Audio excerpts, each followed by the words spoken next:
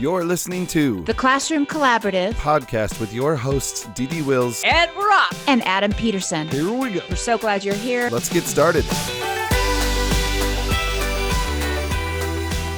All right, everyone. Welcome back to the Classroom Collaborative podcast. I am Adam Peterson. So excited to be chatting with my good friend. Hello, I'm Dee Wills. Again, I say excited because we haven't talked in a couple. See, we do really good. We do like 2 weeks in a row, and then we end up getting so busy that it's nuts. I mean, this time of year is crazy. I can't imagine if I feel this busy how teachers are feeling right now. Exactly. It is a crazy period of time. I remember this, when I was in the classroom during like real life time, like regular times, like Pre-COVID. Remember what 2019 was like, right? Before the world lost its mind. I remember October being absolutely the most craziest month of the entire year. I felt like October was crazier than September, the first day of, maybe getting ready for school too also, right. But because we always had all of our assessments due at this time of the year, yes. Right? And so you're just hammering it out. And then you had we always had parent-teacher conferences and just like exhausted, like a new definition. So I can't even imagine how it is for teachers now. I was talking to a teacher the other day, and I'm talking to her, emailing back and forth, and she was the remote teacher for her school, and she had 100 kindergartners. Oh my gosh. 100 kindergartners she was teaching remotely, and I wanted to cry. She had 50 in the morning and 50 in the afternoon. Does that seem crazy? Listeners can't see my face right now, but my jaw is like on the floor. Like, I know. Oh my gosh. I can't even imagine. What does that Zoom gallery look like? How do you even? It looks like. How many pages is that on Zoom? I don't know. Because you can't fit them all on the same screen. Know. I will say. I have no idea how that works. So I really have no idea. That's proof that I don't know what the right answer is anymore, because I think that school is on the right track to have a remote teacher. Like, here's your job, because doing both is absolutely wrong right now. But that's wrong too. You can't have one remote teacher when there are 100 kids doing remote. Oh my gosh. I would have my special tumbler, that was like solid. Nobody could see what it looked like inside.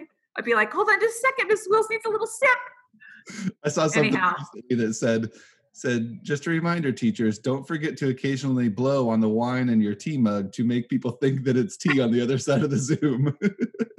Don't forget to blow on it. I don't know if she was in Zoom, but I know she was teaching that many in virtually. Maybe there was some other way that she was doing that, but I was like, girl. See, I feel like I keep hearing stories like that just that just shock me. Like, I mean, seeing what Trisha's going through is surprising enough. And then to hear that there's something like that. I also just heard recently a friend of ours is doing in person, but because of numbers of remote, there is a remote teacher. It's not her. Uh-huh. She's the in-person teacher, but because the remote numbers are so high, the students in person are doing half day. So she's teaching kindergarten in the morning. They go home for the afternoon, and the first graders come to school in the afternoon, and she's teaching first grade in the afternoon. So she's not only prepping two classes, she's prepping 2 grades of stuff. Great. No. It's just insane right now. I just can't imagine. And schools are hurting too. Yes. I mean, it's not just the teachers, it's the schools, it's the districts, no money in, no money out. I mean, they are flailing and they need help.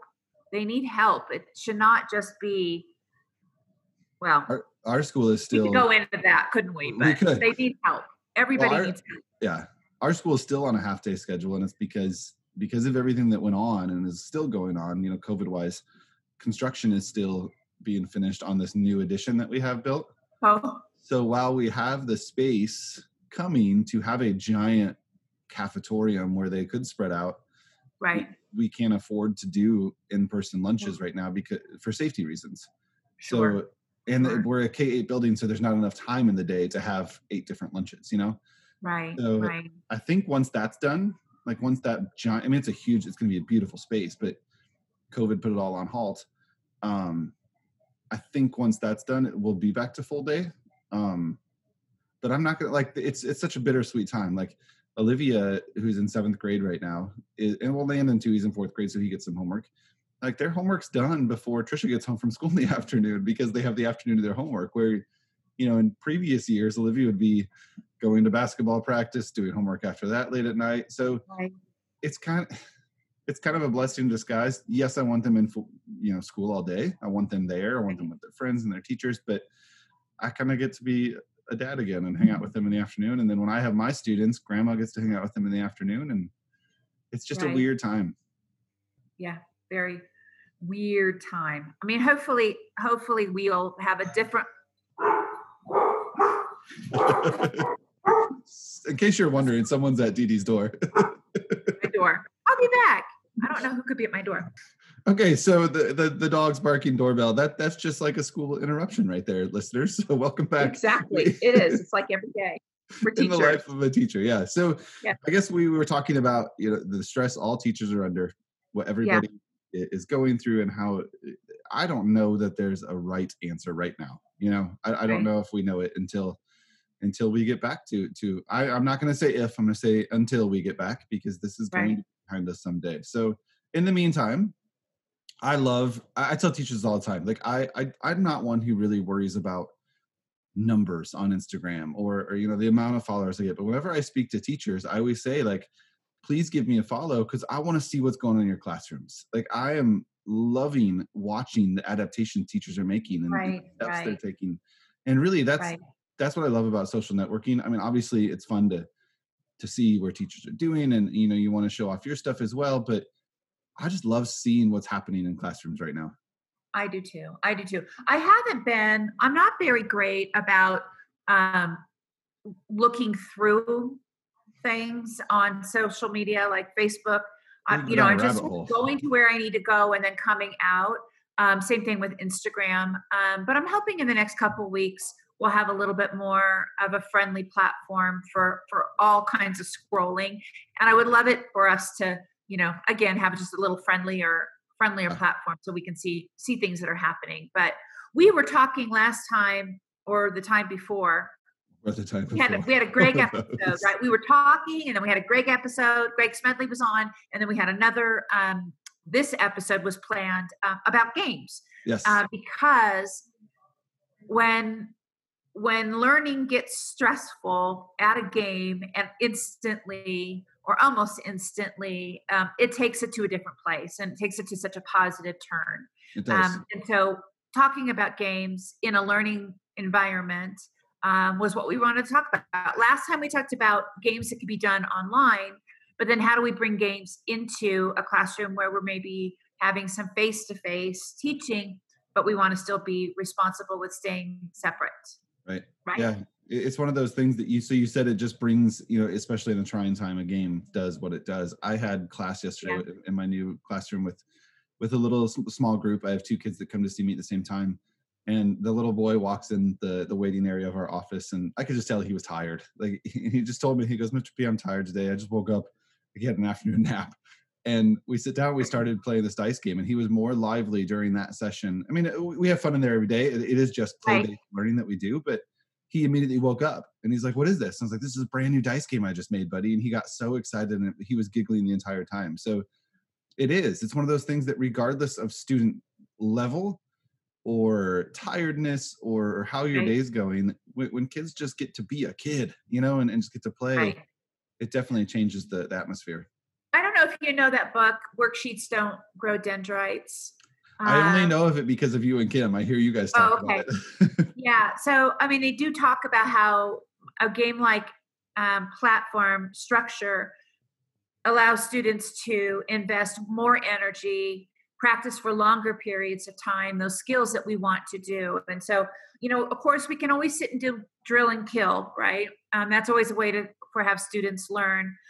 But it's not the most effective way, right? And we can actually have a game-like structure that allows them to have sustained attention over a long period of time and learning at the same time. So anyhow, I know you are all about the game. I'm all about the game. So we thought maybe we could talk a little bit about some games that we could play. And in some games that we could play and some games that can be really easy to implement, without you spending a fortune as a teacher or really have to gather up stuff, I guess. Didi, I don't know about where you are, but there's a store near us, and I don't know if it's just Midwest but it's called Five Below. Do you have Five Below by you? We do have Five Below. Everything's $5, right? Yeah, and I think they've changed their levels. I think now it's like 5, 7, or 10, but it's still everything's under 10. So I'm waiting for the day they change to like 10 below. But they have a huge game wall, like at ours anyway. There's an entire section that is like this back wall that is nothing but board games, and they're all knockoff of name brand board games. And then there might be some name brand ones on there, but it's a great place to go to get cheap ones. And they may not be as good a quality as the name brand ones, but in a classroom, they're going to work. You're not playing them, it's not going to get too intense, right? So what kinds of things did you see in there? So one that stood out to me right away, and I've seen this even, the travel versions of this at dollar stores and in dollar sections, but when I think about the social distance game, like games where you're not supposed to be sitting next to each other, right? Like there are some games out there where that is. There's a couple that stood out to me. And the first one is one of my favorite games to play with my own kids here at home, and it's Battleship. And Battleship is one of those games where you're not supposed to be sitting next to each other, right? Like you have your own board and you're supposed to be hiding it from your opponent. So I'm thinking about the way, like I haven't been I'm not in a social distant classroom right now. So I'm thinking about the way my wife, Trisha, has her classroom set up. And their rule this year, and their administration has been so amazing about saying, listen, here's the expectations. Like, make it work. We understand that kids are not going to be 6 feet apart at all times, but keep your masks on, like don't have them sitting on top of each other. And one of their expectations is that during whole group lessons, kids are supposed to all be facing the same direction. Like they're not going to be on a carpet on top of each other, right? Right. But her desks are so easily adaptable that like she could easily have them turn and face each other and still be 3 or 4 feet apart, because she hasn't spread out so well. So I'm just thinking like Battleship is one of those games that's supposed to be played that way. You're supposed to sit across the table from each other, and you're supposed to hide your board, and you're supposed to just talk. So I started thinking about, as a kindergarten teacher, the basic way to play that game is pretty simple. And maybe you're not giving your kids all 5 ships to put on the board. Maybe it's just 1 or 2 or 3, because that's where it gets kind of confusing. And if you think about that game, it's just letters and numbers. That's all it is. A1, B2, J3. And they're following a grid to find that box. So then I started thinking, well, how can we make this work for other groups? So how about instead of saying A1 or A2, you have to say the letter and then give some type of math problem. So maybe it's, Didi, I'm calling you out on C3 plus 3. And you would have to know that it's C6 is where I'm calling. Or you and I know we've talked a lot today about, before we started recording, about dice. You could throw in dice into that game. They have to say the letter and then roll 2 die, either subtract or add to find the number that works on that board. So it's one of those games that could very easily be turned into a social distant game because you're supposed to be sitting away from each other. Okay, so as you're saying this, of course, my mind's going. I see you nodding. Listeners can't see her, but she's just nodding, going, So I'm thinking, what if you did it this way? What if you had teachers could make this themselves, right? So they wouldn't need to buy anything. Right. But they could make a table. Either they could do it on a computer or they could just draw it, right? And then at the top, maybe instead of letters, you could have different images. So maybe you have a cat, a top, a bed, right? And then the student would have to say a rhyming word, right? So hat, look for the one, that would be cat, and then the number. I don't know if you'd want to have 2 different variables, but if you had to turn it into an ELA versus a math skill, that could be something that they could do. Or they could keep the grid, right? And maybe instead of a battleship, maybe they would have an image there. Maybe you could have them on little tokens. I'm like showing, nobody can see this. I'm making a little circle with my hand. But little tokens that could have a problem there, or a letter there, or some, how many syllables. So maybe the token is a helicopter. And so when they go C 4, and they say, and they get, oh, you got the helicopter, the person would have to say helicopter, helicopter. They would have to give the either a rhyming word or the syllables or Syllables. whatever, and then they could get the token. So that would just be a way for them maybe to I do some practice. Yeah, that's huge. And you know what? I'm thinking, like, when you say you don't have to buy something, a lot of kids, I know both of my kids, and I even had them in my kindergarten classroom, have a 3-ring binder as part of their supply, whether to Uh-huh. keep papers in or do, like, you could do, 2 different grids. So you could be marking and calling where their ships are and just have it propped up on your desk, and using dry Yes. erase marker on sheet protectors to cross out what you've called. I know. So Yes. I visited a good friend of mine. We had her on the podcast a while back, Ray Hewart. And I think she was on one of our first episodes, I think. We visited Yeah. her classroom, which is a junior high math classroom. Gosh, it's been probably 2 years ago now. And she had a student teacher at the time that was doing a junior high level math battleship game using just file folders. So the kids had a grid on the top of the file folder and they leaned it up against their books. So it made like the shape of a battleship board, like they had a top screen and a bottom screen.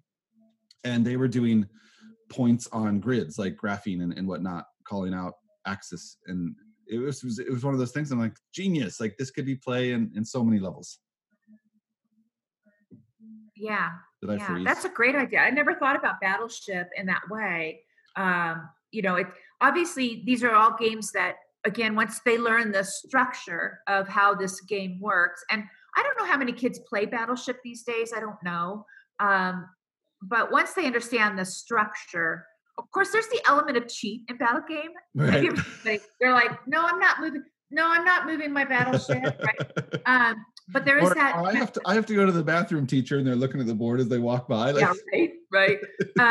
But once they learn that structure, you can just swap it out for so many different skills. Do you need the battleship, or could you have little problems? And teachers who might be listening to this, you can always go on to Google Images and find images. They may not yeah, all, or you can buy images on Teachers by Teachers too. You can buy that clip art, but you can always go on there, Google it, print it out.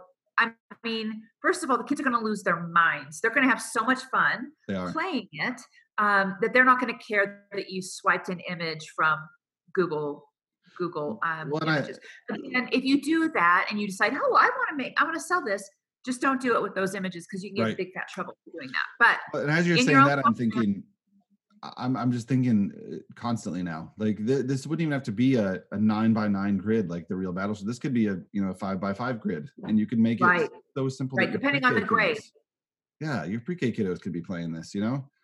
Um, this is I'm thinking nonstop now about this. I was just playing the regular old board game, and now you got me thinking like crazy. I know Landon, our son. Teachers could even do it on a file folder, right? Yeah, So if they could make their grid on a file folder, and you said the top and the bottom, which I totally forgot that part of Battleship, because you want to track anyhow. You're like, wait a minute, I called that earlier. Now your Battleship's in there. Remember how yeah, you you got to play? track theirs. I always have to watch Mr. Wills because he's like a big time cheater when you play games. He has like no ethics when you play games. It's like there's no rules. They cannot be broken when he plays. But if you did it on a file folder and then laminated it, Yeah. right, and then it would open up, you'd have to have something behind it to kind of keep it from flopping over. But then it could be used over and over and over again. Yep. Yeah. Ooh, There's a lot of that's a ideas. brilliant idea, Adam Peterson. Love it. Thank you. So, and I love that game. Now, I mean, we have the original version. I think Landon has a Star Wars version where you have to destroy the Death Star, and like one of you is the dark side, one of you is the light Nice. side. And Yeah. there's a lot of versions of those games out there, but again, you don't need the name brand one. Go to your cheapo stores and pick Right. them up. Right. And on that same thought process, like games that are meant to be played apart, right? Right. There's one that I think Trisha introduced me to this. I had never played it as a kid, but there's a game called Mastermind. I don't know if you ever played that one. Yes. Where it's a strategy game and Yeah. also a process of elimination game. So those of you listening that don't know Mastermind, you're supposed to sit across from each other. Like you can't sit on top because one person hides the board and the other person has to view it. So you don't have to sit near each other for this one. And the person that's hiding. So if I was the one setting DD up, DD is the mastermind trying to figure it out. I build a 4-color pattern hidden behind a screen or a cover on Yeah, this. like a little cup thing Yeah. kind of. So I might build, in the left, starting from left to right, red, white, blue, green, whatever it is. There's little pegs Right. you use. And Dee Dee has to call out colors. So she would say 2 red, 3 green, or red, white, blue, green, or whatever the pattern is, however you set up the rules. And Right. then I, on the other side of the little divider or the hidden cup, I put in the colors that she has correct. And if she has any correct, then she knows, all right, those stay there, but I need to fix these. And then she could say, all right, red, red, blue, green. And if she's right again, then I'd put in another red because she has 2 red, whatever it may be. So it's a process of elimination, trying to figure out the pattern that is hidden on the other side to beat the mastermind. And Now I remember Mastermind was you would, if you had your 4 in there, the opponent would put them in, right? yeah, And then the person who held that pattern, who knew what that pattern was, would put in how many you got right on that row, right? So they would, if you had 4 in, is that right? You would have yes, 4 in there, and they would put like 2 pegs to show you had 2 of those right, but they didn't tell you which 2 they were, right. Yeah, I'm right? trying to think it through as I was talking. I'm sure you could tell, Dee Dee, that I had no idea exactly what I was saying because my eyes were like nodding.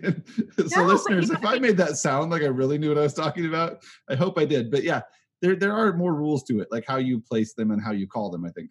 But what you would probably want to do in a primary is exactly what you said, of saying, okay, you got white is correct. That Right. would be probably exactly what you would want to do, because I think Mastermind's really more for, upper elementary. Yeah.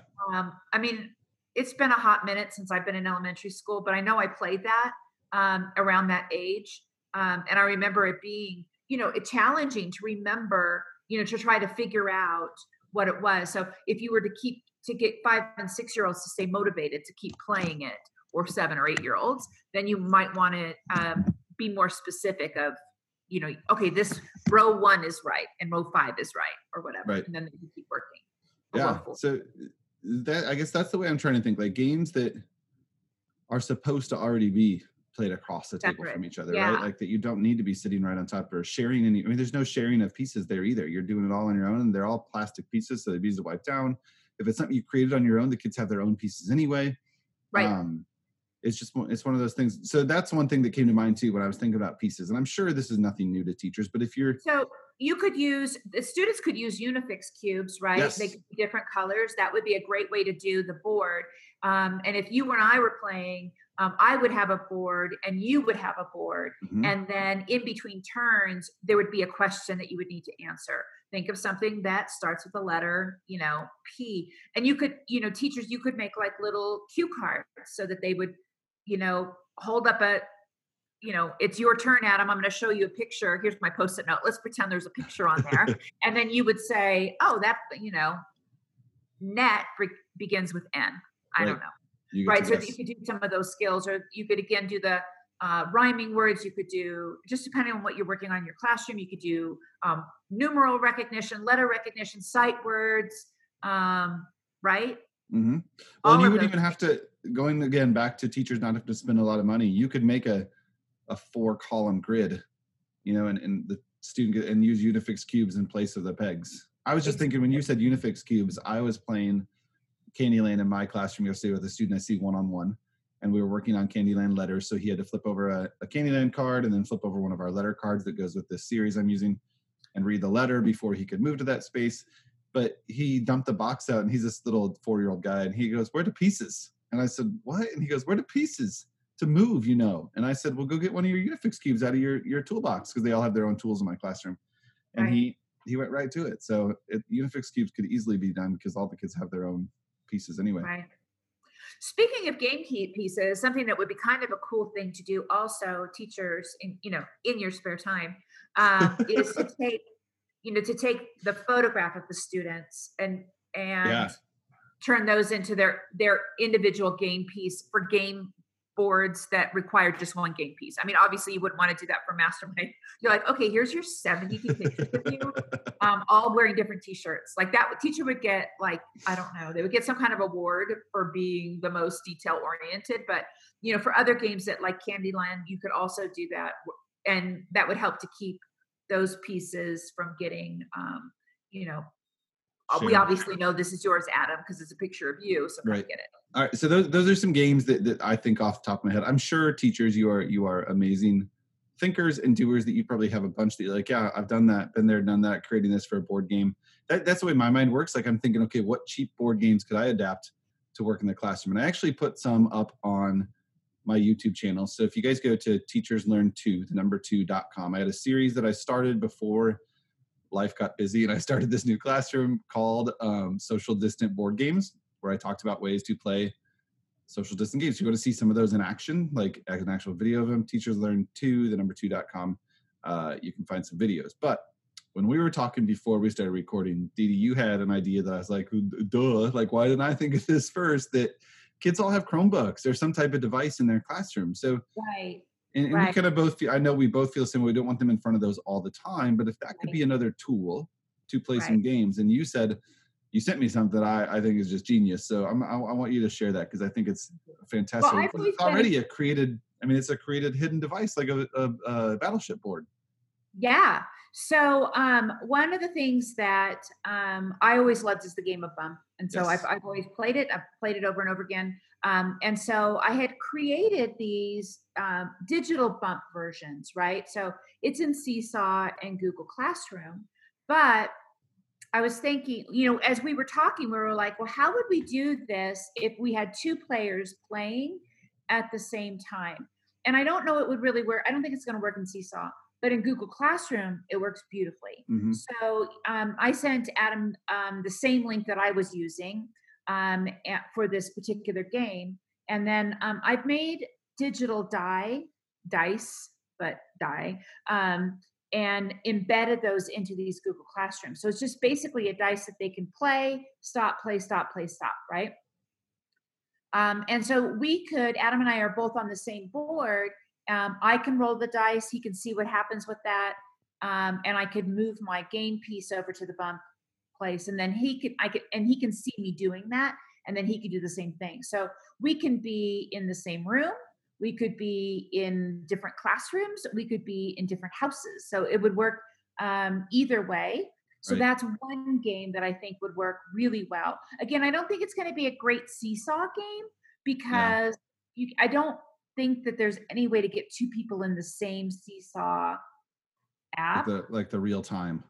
I don't think you can in the real time. I don't think you can either. But Google Classroom would work. And if you are a Seesaw teacher, you can assign it in Seesaw. That Google Classroom link can be assigned. Or, obviously we know vice versa. You can assign Seesaw, but you wouldn't in Google Classroom. I love that. And I think obviously that's a genius idea for virtual learning. I love that you said across classrooms, like because I know at our school, our kids are in their classroom. They go outside of the playground, but everything else is done in their room. They're not switching teachers. They're not seeing some of their friends because so how fun would that be? Like, you and I have a different homeroom teacher. You're in kindergarten with Miss Adsit, and I'm in kindergarten with Mr. Wills, and we want to play a game together, and we could do it that way. That's genius. Do it that way. So that'd be kind of a cool thing. I'm working on, there's a game Sequence that I've loved. It's like basically I love Sequence. Love Sequence. And I'm working on a math and ELA version of that in a digital version, which is what forced me to figure out, how are we going to do these dice? Because we needed to do, well, I know one question teachers had is, are they sharing a dice? That kind of a thing. So this would be a way to keep it really, really separate, but really fun. So anyhow, that was one thing that I thought would be fun. One thing, going back to the actual handheld board games or like in-person games is I'm a huge fan of Dollar Tree. You can get a 10-pack of dice for $1 at Dollar Tree, most Dollar Trees. I actually just found Kim and I were together working on some dice games, and they have a 6-pack of foam dice right now for $1. So you can get 6 foam dice and spread them out. And not that we want you guys spending any more money, but if you're looking for cheap alternatives for the actual handheld pieces, or what I always tell parents, if you're getting rid of any board games, even if you don't think it's a game we're going to use in the classroom, like let's say it's an older, a strategy game, pull out the dice and the playing pieces, please put them in a baggie and send them to school with your child, because we'll use those at some point, so that's one thing to keep in mind as parents start purging things, or even at your own house, or your parents or your family is getting rid of games, even if it's not something you're going to use in the classroom and they're just tossing it. Now, if they're donated to someone else, don't take all the pieces out of it. But if they're getting Don't rid be of that it, guy. Don't be that guy. snatch up those dice and playing pieces, and you'll have them for multiple They're games. so perfect. Yeah. I did the same thing. I went to garage sales for a long time Yeah. and collect these. It's so funny because before you and I started recording, we were talking about how, like, why am I sitting in my kitchen? Because I'm having my office, I'm like getting my office painted and all that stuff. So I had to move everything out. And so whenever you move anything out of that much stuff, I started going through some of my old files of like, do I really need, I was doing that like Marie Kondo moment, does Yeah, this right. boy, do I still need this? And I came across these games that I used to make for my class well before I knew how to do anything on a computer, like before TPT, before all those moments. And they were basically, I mean, they were a little sad. I mean, however, I remember my class loving them, right? Right. So we would play these games and they were made with just begged, borrowed, and steal pieces, stolen pieces, written, just a piece of paper with literally my drawing lines in there. I had all my masters in these file. Anyhow, so but again, I love doing what I do, and I Right. love making things that make it really easy for teachers just to click and go. But at the same time, anybody listening to us, you can do the same thing. You do not need to buy anything in order to do this. Mhm. You can get index cards, those little recipe cards. I used to get those. I would put the pictures on there, cut them in half, and those would be my playing cards. You talked about the Dollar Tree. It's a great place to get flashcards that Yep. have, and those could be your playing cards. So you could have, if you're using addition flashcards or just numeral flashcards. Oftentimes there's a lot of picture flashcards that you can use. All of those are great game tools to just add into something that you make. So Yeah. for a buck, you have it all. You're ready to go. You don't have to print anything or any of that as well. Well, there's So there's probably teachers listening too that are like, oh yeah, I've already made a game like that. I've already made it, like, because teachers are yeah, all thinking the same way. Like when you mentioned sequence, so you and I were talking before, and that I spent this week at Kim Adson's house, and we made a new um, pack that's kind of meant for a social distant classroom. Not so much virtual. I guess they could be played virtually, but it's meant for like a social distant game. Dice game pack of 10 different dice games, and one of them that I'm like, I was telling her, I'm like, one of my favorite games in the world is sequence. Like, we got to find a way to put this in. There's got to be something we can do. So we basically just made a bingo board that yeah, you play 4 in a row. You could play 5 in a row, but we made it a 4 in a row addition, 4 in a row subtraction. So there's multiple rules for it. Because in teachers, that's one of those things. Like, you probably already have something like that in your classroom. Even if right. you're an upper grades teacher and using a hundreds chart for something like that, rolling Yeah, multiple dice and adding together, or multiplication or division, whatever it may be. There's yeah. ways You to. could do 10 more, 10 less. You can do all Yes. different kinds of ways of doing that. Five more, five less on a 100 chart would be a great activity to do. Great support for them. So what other type of digital ones are you working on besides Bump? Do you got anything else you're doing? Well, I do have the digital seesaw that I'm working on. We've been that's I've had sequence type games in my store, but they've all been print. Hmm. So working on those, hopefully having that done by the end of the weekend, I think. Cool. So, which is what prompted me to I've got to figure out how to do different die because it Yep. would make it much better if we could do pictures to letters and letters to pictures, all that different kind of stuff. So, and counting, sometimes we need to have a bigger image for counting that would afford on a sequence game. So, that's one game. And then, I have a couple of different digital game packs that I put out, 3 different game packs that have just a variety of different games. So I mean, once I figured out how to do this dice thing, it really did kind of open up a Right. lot of different opportunities for me to figure out how to use those in the future. So, I um, think I love the idea you said about their computers, like, because my mind is racing now of games like I mentioned, like Battleship, or games that have to be hidden, and how easy that would be able to play across the classroom. And I think even across a different classroom is my favorite part, because Landon and Olivia both have friends that are in other homerooms right now that they don't get to see during the day very often, whether right. maybe in a passing period or at the end of the day. How much fun would that be for them to be able to play these games with a friend that might have been in their class last year that they don't get to see this year on the playground? Like, Yeah. that's a Yeah. good idea. I Yeah. wonder what it would take, like how much, and I haven't had a lot of experience with Google Classroom, but how much prep or sharing would that take on a is that like I'll work on a teacher, or a student would be able to share with another student? Teachers are probably answering this question in their car right now for us. I know, they're like, duh, we know the answer to that. Yeah, skip it. Go ahead. What I think would happen is the teacher would probably want to set it up ahead of time. Yeah. Student, you would have to have, well, or the student could share, but they would just have to know how to share, right? So they would just click that share button and then add in their partner. But again, they would need to know how to do that. If that's something you don't know how to do, or if you're working with the very young, it sounds like the very feeble, the very young. Then the teacher would just assign the same, they would want to copy the game board, right? And then have, and create a new link, and then use that link and assign it to two students that be working together. Yeah.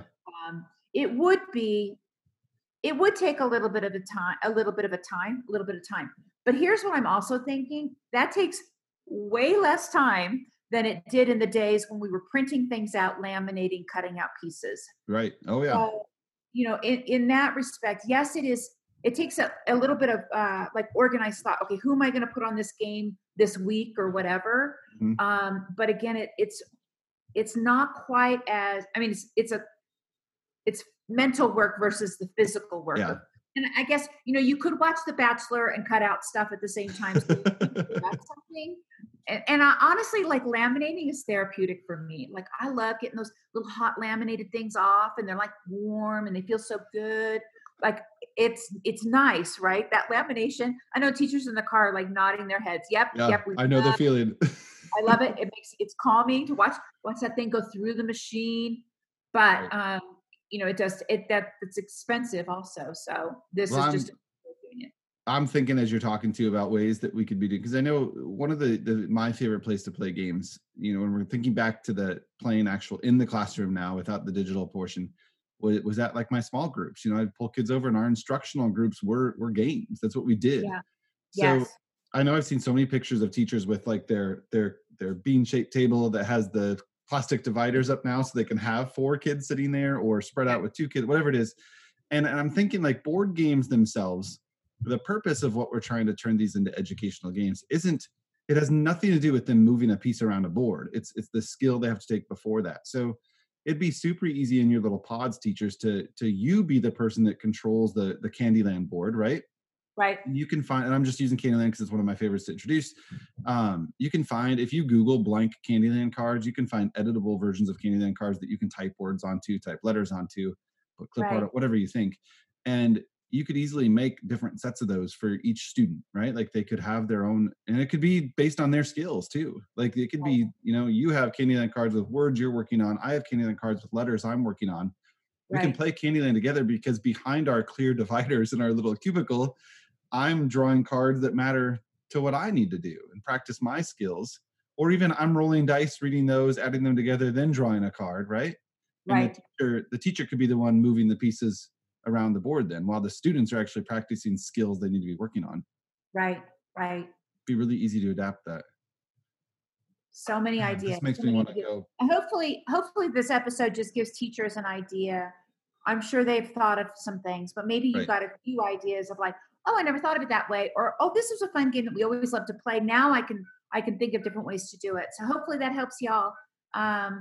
Just my advice for this type of stuff is just purge your game closets. Like, at home, at your parents' house, at your friend's house, just like when you're visiting someone, just look at their game closet. I say that because we have one. I don't know if every house has a game closet, but we have a ridiculously large game closet in our basement. And I do that all the time. I'll go through and be like, okay, can I use that? Can I use that? Can I use that? Like card games too. Uno, you could play Uno socially distanced. They just have to see the card, right? So I don't know. I guess we keep saying things that you've probably, like Dee Dee said, you've probably thought of, teachers, but I always say this: think like a teacher and adapt and adapt and adapt, and you're going to come up with some brilliant ideas.